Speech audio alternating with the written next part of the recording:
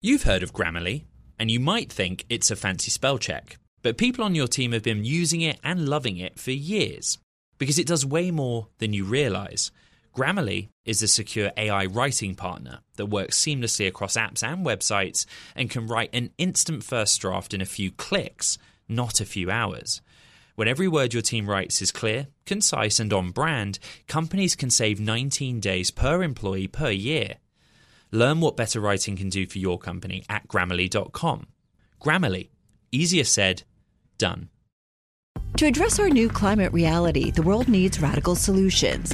Collaborate for a greener future at the Bloomberg Green Festival, a groundbreaking celebration of the thinkers, doers, and innovators leading the way. From design and culture to technology, science, and entertainment, hear from inspirational speakers and immerse yourself in climate solutions. July 10th through 13th in Seattle. Title sponsor, Amazon. Get 20% off using promo code Radio20 at BloombergLive.com/Green Festival. From the heart of where innovation, money, and power collide, in Silicon Valley and beyond, this is Bloomberg Technology with Emily Chang.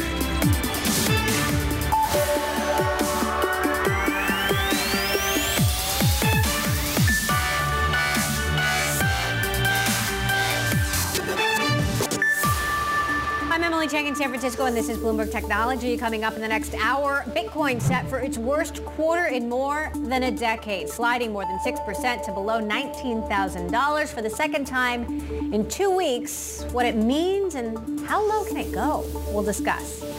Plus, Washington is finally taking note of sexism that's run rampant in the tech industry where women have been long underrepresented. I'll be joined by Congressman Stephen Lynch on the heels of a hearing he chaired on, quote, combating tech bro culture, what he thinks Congress can do to help fix the problem. And airlines are canceling flights up and down the board as they struggle to keep up with rising demand. We'll talk about what's ahead for the busy 4th of July travel week and the future of travel in a post-pandemic world. All of that in a moment, but first I want to stick with the current market moves, market turmoil, bring in Upholdings' Robert Cantwell to talk about the pain that most investors are feeling. The S&P suffering its cruelest first half since Richard Nixon's presidency. Ouch, that is a dismal statistic, Robert. Look, we talked last about a month ago. Have your feelings changed given that we're continuing to see red on the screen? Well, it's gone up and down since we last spoke, but we're basically exactly where we were about a month ago. And as you mentioned, this is the worst quarter for the S&P since the first quarter of 2020 that we saw. And it's been particularly painful for investors. One of the things we were talking about before was this revaluation of tech companies, and are some of these still going to be considered tech companies, Netflix or Facebook? And one of the things that we think is happening right now is really this is the end of the consumer internet boom. And Meta being relegated into the value bucket is probably one of the crowning signals of that. And that's perfectly fine, but then, well, where's the growth going to come from in technology? And where we see it coming from is in enterprise cloud.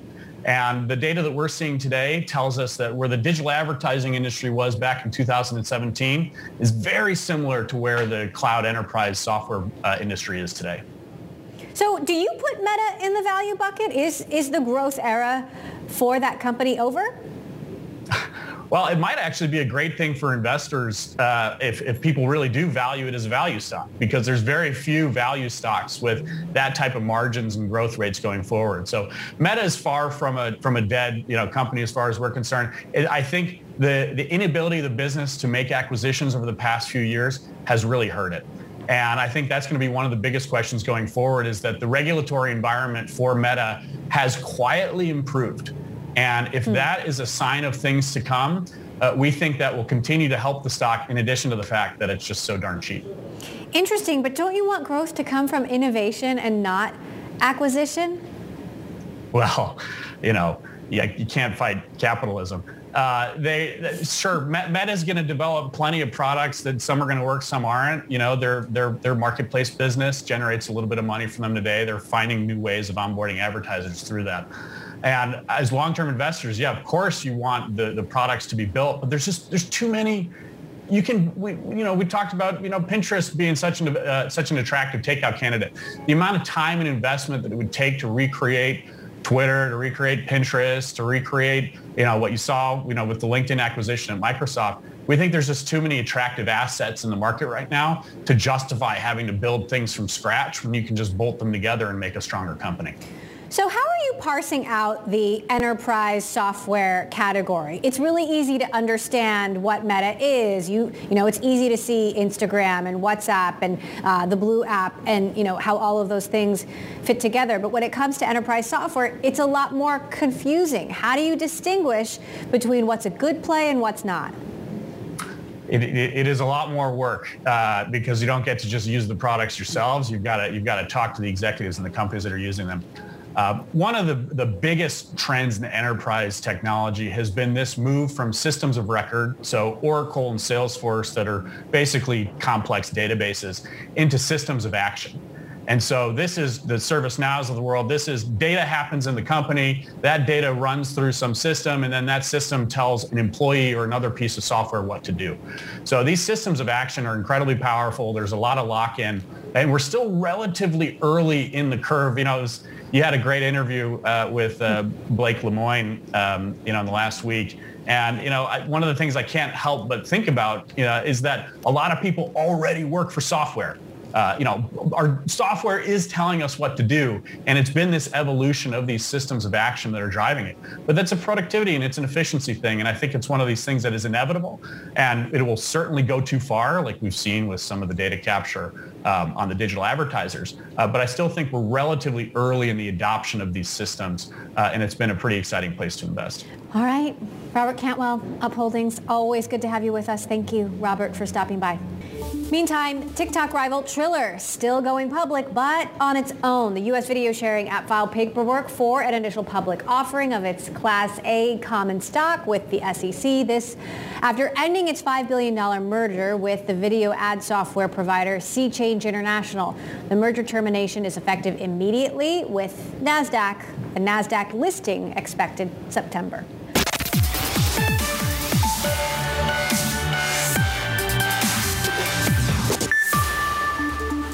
We've been, guided to believe that it could be, call it 9 to 12 months on that decision. It could be a little bit longer, it could be a little bit shorter, but we hold strong in our common sense arguments around the ETF conversion and have a fantastic legal bench that will be arguing this case on behalf of investors.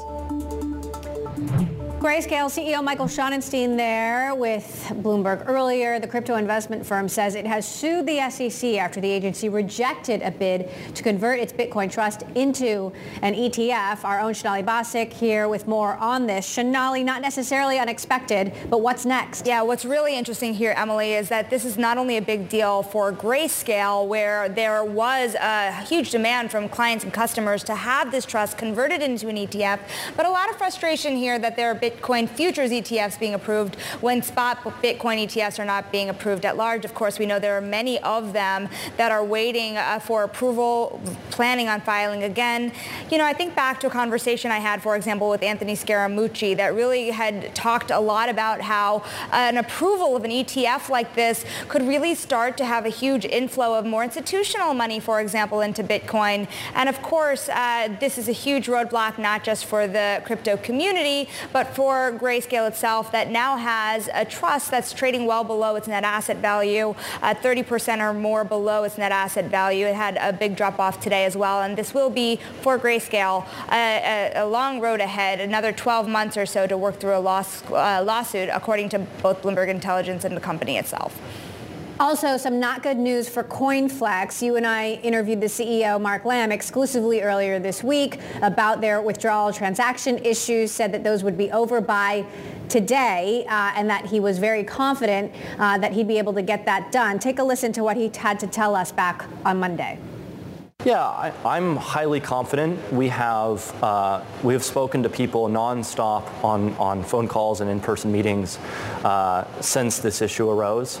And we have more than half of the amount needed in soft commitments to get this done.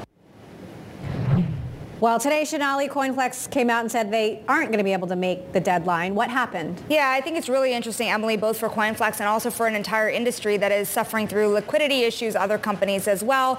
Remember, when it comes to CoinFlex itself, since that interview that we did on Monday, we have Roger Ver coming out and saying that he has no debt to CoinFlex and being reported as the big customer that we've been talking about that had a margin call when it came to CoinFlex. So this dispute between Roger Ver and CoinFlex itself made this token offering, which was supposed to make that kind of margin call issue whole again, difficult in terms of both raising money and making other customers whole and restarting withdrawals again. Let's move over just really quickly here to talk about another company, Celsius, which also paused withdrawals about 2 weeks ago. How all these companies are restructuring is fascinating. They came out with a blog post today also saying that they're discussing both strategic transactions as well as restructuring their liabilities, but not a lot of detail there on what that could necessarily look like. Of course, there's a third firm. There's BlockFi as well, and a lot of news around Sam Bankman-Fried and FTX nearing a deal to acquire it as this industry starts to get out of the slump. Indeed. All stories we're going to continue to follow. Bloomberg Sonali Basak, thank you as always. All right, more now on the impact of the crypto plunge on the world of chips, and especially one chip maker in particular, that is NVIDIA. I want to bring in Bloomberg's Cecilia D'Anastasio on this. And of course, we've seen Bitcoin fall below $19,000 a couple of times over the last 2 weeks. This is not just not good for crypto investors, but also NVIDIA, which made a big bet on this technology. Tell us what's happening. Sure. So the crypto boom generated a lot of interest in NVIDIA's game cards, which typically gamers use to play really high-resolution video games on their computers. Crypto miners, however, do create cryptocurrencies, particularly Ethereum, through use of the game cards themselves. So there was a huge rush on the cards in 2020, along with a boom in crypto. Unfortunately, now that crypto has crashed, NVIDIA itself has experienced some of that sort of hangover. So what's next for NVIDIA? How will this change their strategy? NVIDIA has danced back and forth between kind of working with crypto and sort of distancing itself from crypto. Gamers are its primary market, and the crypto industry is extremely volatile. So right now, NVIDIA is kind of trying to detach themselves from that industry and market primarily to gamers. All right, story we're going to continue to follow. Bloomberg Cecilia D'Anastasio. Cecilia, as always, thanks for joining. Coming up, we're going to take a peek at the summer season with 4th of July travel about to get underway en masse. Will the flight cancellation nightmares continue? We'll have that and more with Peak CEO and co-founder Rizwana Bashir next. This is Bloomberg.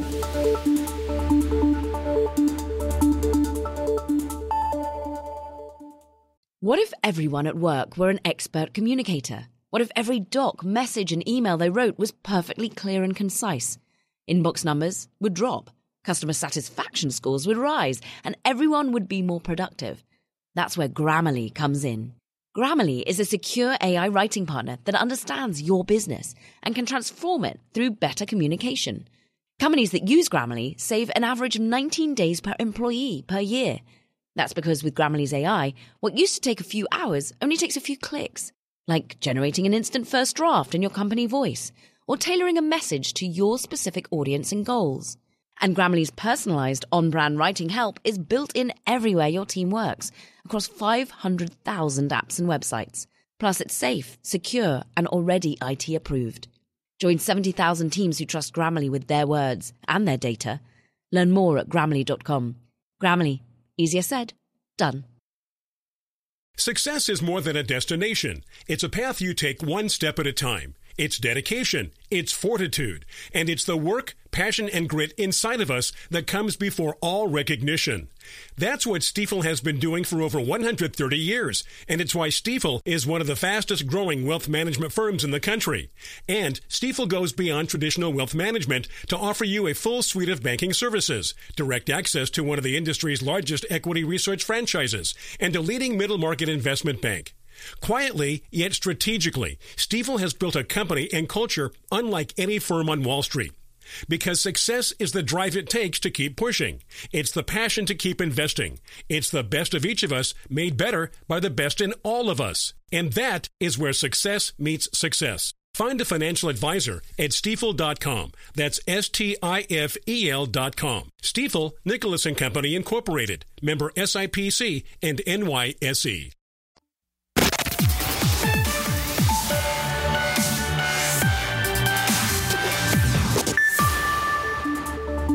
Airbnb shares fell to a record low amid heavy travel disruptions in Europe as major airports asked carriers to cut capacity. Shares closed down more than 5% after data showed U.S. consumer spending fell in May for the first time this year. Airbnb is down more than 46% so far this year, despite economies reopening and leisure travel returning around the world. Meantime, the holiday travel nightmare is back with a vengeance. Flights across the board are being canceled from Europe to Canada to the United States due to the strain on global airlines, as airlines are having a tough time scaling back up to quickly meet booming demand post-pandemic.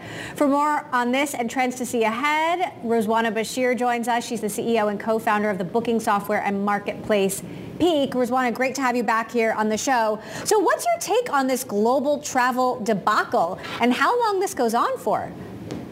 Yeah, I think unfortunately, we've all seen it. Flights normally get cancelled at a rate of about 1.3%. Right now, they've already doubled year over year since last year. And, very recently, we've seen that go up to about 5%. Flights being cancelled in the last couple of weeks and a huge amount of delays. As you've seen, there are big labor shortages going on and about almost a quarter of flights are seeing major delays, especially in hubs like Chicago, New York, Dallas, Miami, Los Angeles. And so this is a serious thing. We've got nearly 50 million Americans who are planning to do some 4th of July travel. People do not want to put that off despite some of the challenges in the economy. And so we will see record levels of people going out and traveling again. But the disruptions are here and pretty serious and something to bear in mind if you're planning to travel right now. So what are you expecting to happen over this holiday week? Trends you're spotting in particular? Yeah, we are definitely seeing that the amount of international travel and flight travel is much higher than it's been in the COVID era. I would also say that, local experiences are up a lot. And the kind of things I think that we've seen people seeing as the top 4th of July experiences have definitely been things that might be considered a little bit more special. So shark diving in Miami, being able to go kayaking on the Chicago River. There are also some really cool and interesting experiences jet skiing around the Statue of Liberty. And so definitely a lot of stuff, people getting outdoors on the water, making the most of the summer weather. But, with 50 million Americans traveling, you're going to be seeing very, very busy attractions and experiences, as well as airports. And I think, you're going to see very congested highways as well. Road trips will be up. Shark diving in Miami, that sounds fun. Look, you just won the Entrepreneur of the Year award from EY. Congratulations on that. Peak also just launched a partnership with JetBlue. What are your priorities for the year against the context, the backdrop of what's happening in the macroeconomy? Yeah, I think what we've seen, for us as a business, we're basically Shopify for experiences. We help people book fun things to do, and we provide software for small businesses and large businesses to be able to get online. And so certainly the last couple of years, we saw that our businesses and the partners that we work with were hit pretty hard, right? And so we've had a lot of scale, nearly $2 billion of experiences through the platform. And you definitely saw that over the last couple of years, there were winners and losers. As we come out of the COVID pandemic, we are definitely seeing that consumers want to travel and they want to do experiences. And despite some of the things that we've seen with inflation and some of the recessionary kind of dynamics that we're seeing play out, people are still wanting to do that. And so we're not seeing that go away. Certainly for us, a few months ago, we just closed an $80 million round led by Westcap and Goldman Sachs with the former CFO of Airbnb, Lawrence Tosi, joining our board. And so we're seeing a lot of momentum in our space and we're seeing a lot of opportunity. And I think as we go into this next phase, of the next year, we are definitely helping empower our operators and partners that we work with to be able to get through, what will, I think, be some more challenging macroeconomic conditions. In this environment.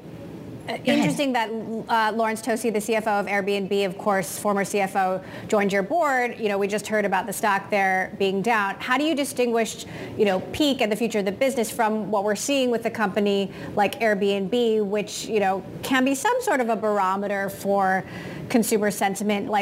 How are you as an entrepreneur, and what advice are you getting from investors about how to weather, a potentially significant downturn?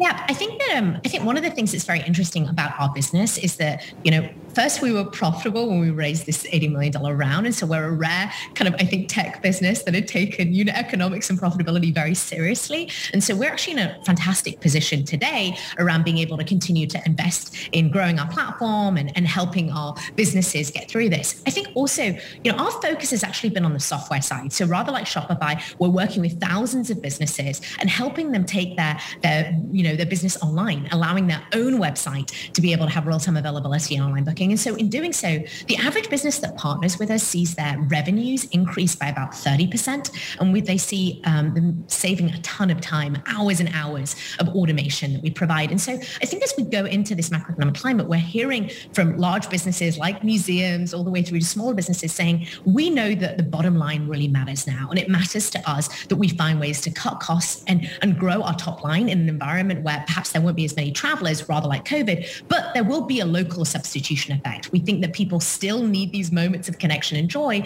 And what Peak really specializes in is everyday adventures. So the average experience on our platform costs about $50 to $100 per ticket. And so this is an environment where we will see businesses needing to make this leap forward on automation and technology, which helps them save costs. But we'll also be seeing, I think, consumers not maybe being able to do as many of these big trips, this summer being a place where a lot of people were able to go out and do that, and moving to local experiences within about 50 miles to be able to do fun things close to home.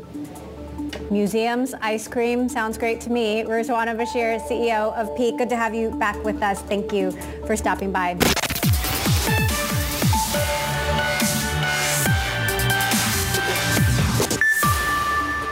The real reason that diverse fintech CEOs don't get these dollars relates to the fact that women and diverse leaders control a very small percentage of the $330 billion venture capital dollars spent just last year. Broadly speaking, 86% of investment decision makers are men. Given that venture capital is very much a pattern-matching business, investors often back companies and people who are most like themselves. Welcome back to Bloomberg Technology. I'm Emily Chang in San Francisco. That was just a taste of a hearing held earlier by the House Financial Services Committee called Combating Tech Bro Culture. It's something that I've been researching and reporting on for a few years, and I want to talk more about the ongoing issue with the person who led that hearing today, Democratic Congressman Stephen Lynch. Representative Lynch, thank you so much for joining us. I'm so curious what led you to take on this issue. What do you think Washington can do about decades of sexism in the tech industry? Well, first of all, thank you, Emily. I know you've done a lot of work in this area, and I've heard you on previous shows commenting on this issue. So the numbers are stunning here, as Sally Krawcheck in your earlier recording demonstrated. The billions of dollars going out the door every year from venture capital firms to fintech startups, I think it's less than 2% go to women. 1% perhaps go to black entrepreneurs. Less than 2% to Latinx founders. So the numbers are just stunning to see that the bulk of this money never reaches any minority or women founders. So we had this problem years ago in the banking industry. They used to have redlining. And this is sort of a redlining what they're doing here. So back in the day, a lot of banks would never invest in those redlined areas. Largely, they were minority areas. And so what Congress did back then was we passed the Community Reinvestment Act. And one of the things we did was we created a scorecard, a report card that allowed depositors and investors to realize how that institution was doing in terms of their investment in minority areas, because that's something that socially we thought was the right thing to do. So I think what we need to do is the same thing with venture capital. I think we need to give them a scorecard. I think the SEC needs to track how well, inclusionary measures are adopted by these VC firms so that that women and minority founders can participate. Interesting. Sally Krawcheck, longtime former banking executive, founder now of a company called Ellevest, also testified at the hearing today. We pulled a portion of her testimony. Take a listen to what she had to say. The real issue is that few fintechs center on women's needs, a direct result of women entrepreneurs starved of funding. As a result, your women constituents invest less of their money than men do, losing out on historic market returns and costing them hundreds of thousands, for some women millions of dollars over the course of their lives. And it's one reason why the gender wealth gap is at 32 cents to a white man's dollar and 1 penny for Black women, and it's been widening. In hearing the personal stories of some of these founders, Congressman, what was most alarming to you about what you heard today? Well, I think that how hard and we had several successful startup entrepreneurs that came before the committee, and hearing how hard they had to work and going to 30 different interviews and basically begging for investment in their products, you could see how hard they had to fight to break through. And that not only denied them the opportunity, but they had great ideas. They had great substantive ideas that actually were a great benefit to society in general. So we've got to find a way to break through or just make these VC companies more aware of what's out there. Oftentimes they're supporting hundreds of different ventures, hoping that one of them might be successful. Yet in that process, they're totally ignoring many of the viable, substantive proposals made by women and minority founders. Silicon Valley has made some progress since Silicon Valley's own version of the Me Too movement. Now, 5 years ago, I wrote about this in my book, Brotopia, Breaking Up the Boys Club of Silicon Valley. But obviously, I think most people would agree, not enough progress certainly has been made. I know Congresswoman Maxine Waters, the chair of the Financial Services Committee, made a surprise appearance today. Would you say that there is broad consensus across Congress that more diversity in the financial technology sector is critical? I think so. We had a bipartisan hearing today. I welcomed the comments of my Republican colleagues, Mr. Davidson of Ohio and Mr. Steil from Wisconsin, both staunch Republicans, conservative, but they realized that this is good for business by including those ideas, and they acknowledged that the work of some of our minority founders who were testifying today was very, very important to the industry at large. And so, that's diversity is good for the economy as well as a social good. All right. Well, it's certainly interesting to hear some of the things that you're working on, ways that Congress could act. Congressman Stephen Lynch, thank you so much for joining us and for taking on this issue. I want to continue the conversation now with a woman who has spoken up about bro culture in tech and venture capital, Sarah Kunst. She is the managing director at Clio Capital. She's been vocal about the sexual harassment she had to face in this industry. She was a character in my book, so I appreciate you and you using your voice in that instance. It's now been about 5 years since you spoke up, and your actions actually led to consequences for one particular individual. But how much progress do you think has actually been made in the last 5 years? Unfortunately, I don't think a lot of progress has been made, right? I think that now when women speak up, they're believed more. I think that people know that, this is a problem, but you look at the actual numbers, as the congressman was saying earlier, they're really, really bad for both race and gender, and they're even worse at the intersection when you look at the number of Black and Hispanic women who are VCs, who get VC funding. It is almost non-existent. I am almost a rounding error, right? And then, you look at what's still being upheld. People like Elon Musk, the richest man in the world, CEO of, I can't even count how many tech companies right now, trying to add Twitter to that. And he was just credibly accused of sexual harassment on the job. And the response was to fire the employees who had a problem with that. that. So, have we really come that far? I don't think so. How much does the thought of Elon Musk owning Twitter concern you? Honestly, I'm kind of relieved because it might actually force me to log off Twitter forever. Okay. Now, we heard part of Sallie Krawcheck's testimony there. You are actually an investor in Ellevest, and I'm sure that you're very familiar with her own experiences as a woman on Wall Street and then Silicon Valley.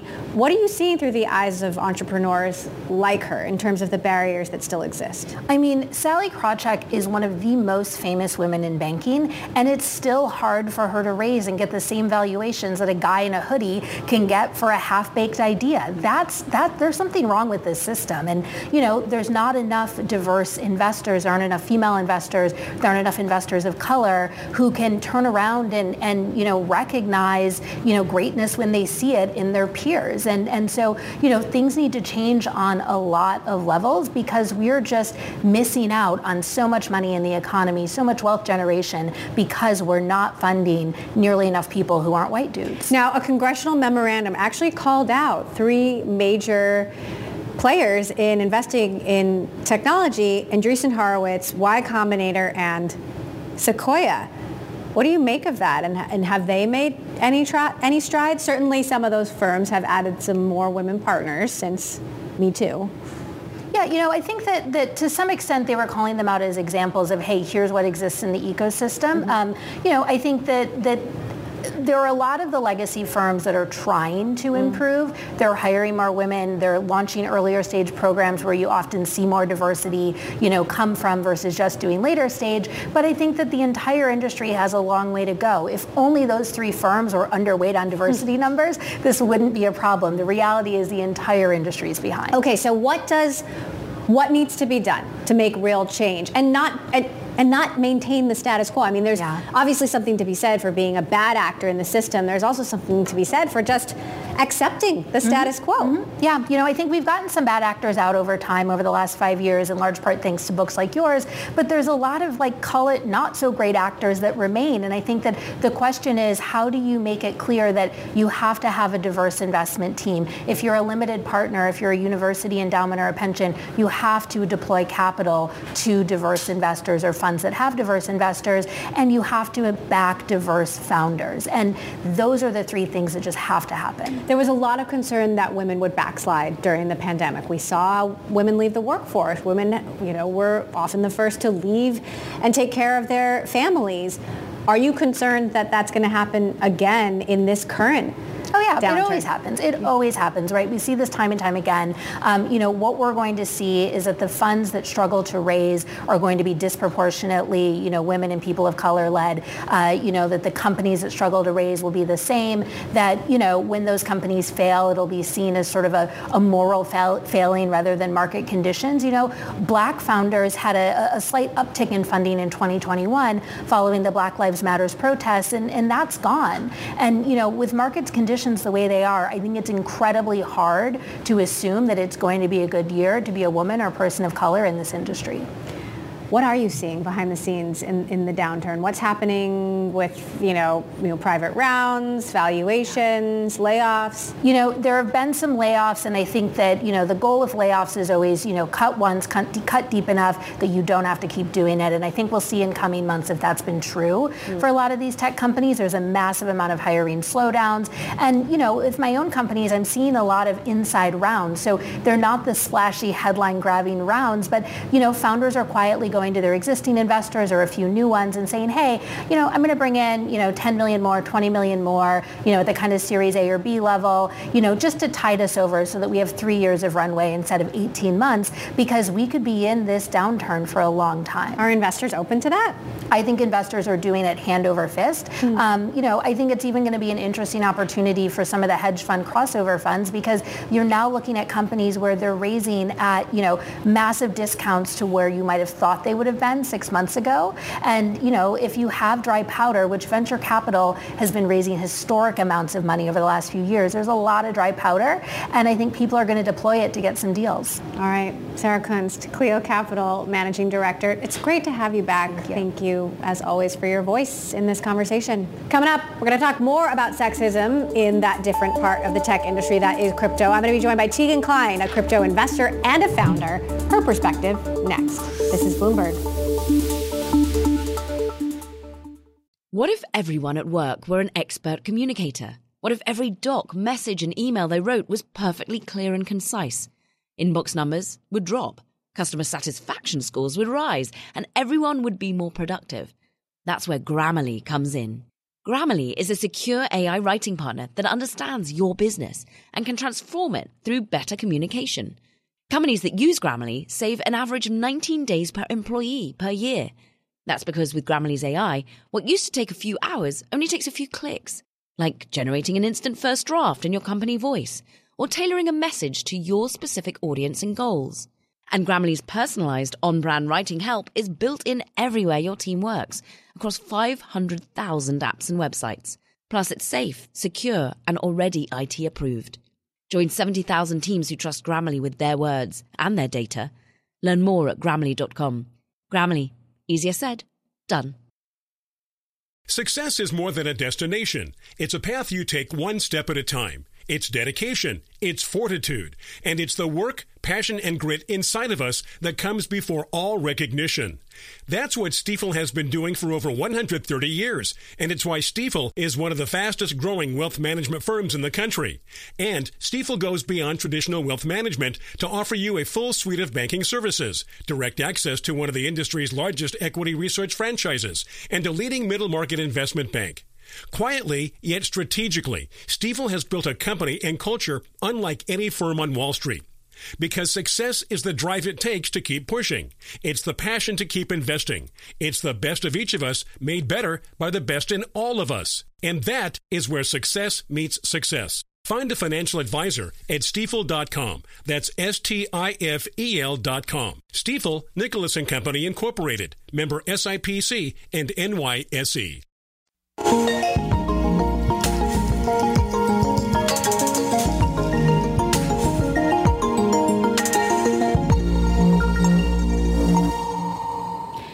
Time now for our crypto report, and as we've seen, Bitcoin is on track for its worst quarter in more than a decade. This as a string of high-profile blowups crush confidence in the sector. Its 58% plunge is the largest since the third quarter of 2011, and according to data compiled by Bloomberg.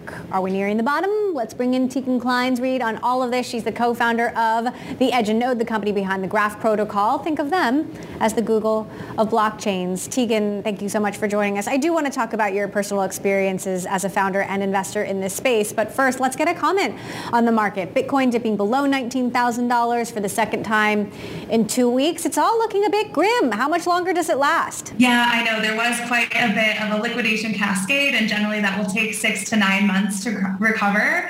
But the exciting thing that I'm seeing is that centralized finance is what broke. It's not DeFi that broke, or decentralized finance. And decentralized finance actually held up very well. And so I think that there's actually a big opportunity right now to get involved in the crypto space for many of the viewers that haven't yet, especially within Bitcoin and Ethereum, because the development in Ethereum has continued. We're seeing developers at the highest point we've ever seen, and there's so many brilliant minds coming back into the space, so the fundamentals are quite strong. Now, you started your career on Wall Street and left to join the crypto industry. How would you compare and contrast those two cultures? Oh, yes, very different. I would say that my time on Wall Street, it's very different personalities, a lot of very strong personalities on Wall Street, sharky behavior, which does exist within the crypto space as well. But when it comes to the protocol layer and the builders, I've actually had a lot of really great and friendly experiences in this space. And when it comes to women in the crypto space, I think many are there to really lift other women up, which wasn't my direct experience on Wall Street, unfortunately. So would bro culture be a fair characterization of Wall Street and not of crypto culture? I would say in my experience, yes, very much so. It does still exist within the crypto space. There are a lot of tech VCs from Silicon Valley that bring that culture in, and they also invest in founders that are a little bit more bro culture. But the great thing is that in crypto, you have crypto native VCs, and many of those crypto native VCs are really open to more diversity, and they have an emphasis around diversity, but also a diversity of ideas and also founders. So that's an exciting piece within the Web3 and crypto space. So how do we keep the trend going then, whether it's more female executives at crypto companies, getting more women investing in cryptocurrency in general? I mean, wouldn't that all help keep the crypto industry from falling into the same trap that tech has over all of these decades? Absolutely. I think that that's a really important point. I think we need to invest in women, and we also need to get women on the cap tables so that companies are taking female investors as well. It's so often that I see cap tables that are all men, and I think when we see that, we have a responsibility to call it out, not just as women, but also as men. Men need to add women to their cap tables, and other men need to call out that kind of behavior.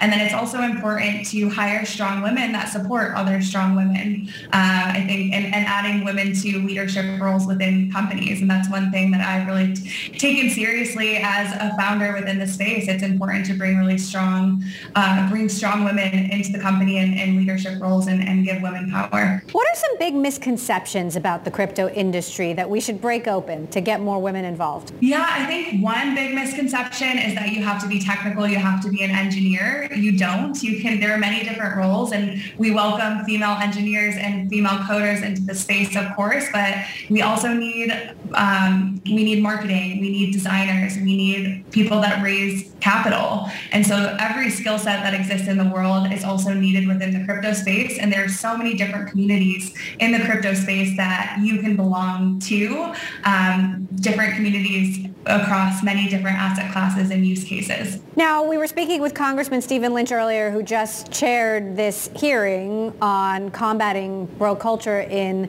fintech. What would you like to see from Congress? What could Congress do that would make a difference? Yeah, it's unfortunate that Congress has to step in here and that we're not self-regulating and do this ourselves, because I think that we are very much capable, and it does feel like we are on a positive trend. But I would like to see all of this kind of called out when you see bad behaviors.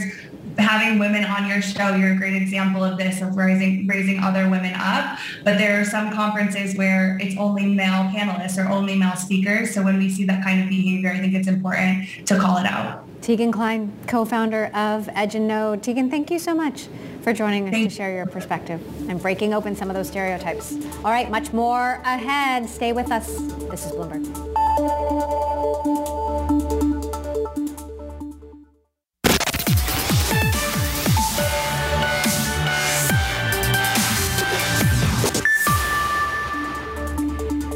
Few other stories we continue to watch. Amazon was dealt a blow in federal court after allowing a female employee to move forward with a discrimination complaint in California.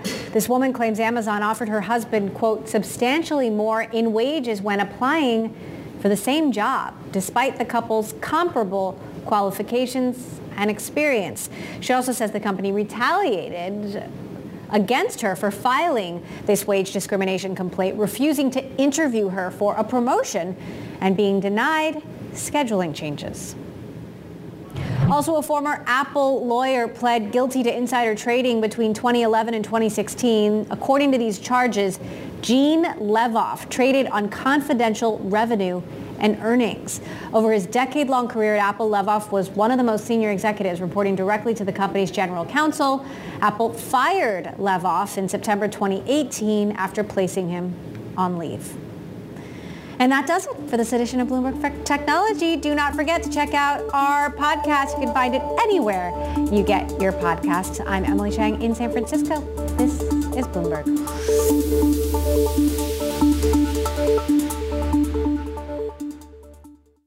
To address our new climate reality, the world needs radical solutions. Collaborate for a greener future at the Bloomberg Green Festival, a groundbreaking celebration of the thinkers, doers, and innovators leading the way. From design and culture to technology, science, and entertainment, hear from inspirational speakers and immerse yourself in climate solutions. July 10th through 13th in Seattle. Title sponsor, Amazon. Get 20% off using promo code RADIO20 at BloombergLive.com/Green Festival.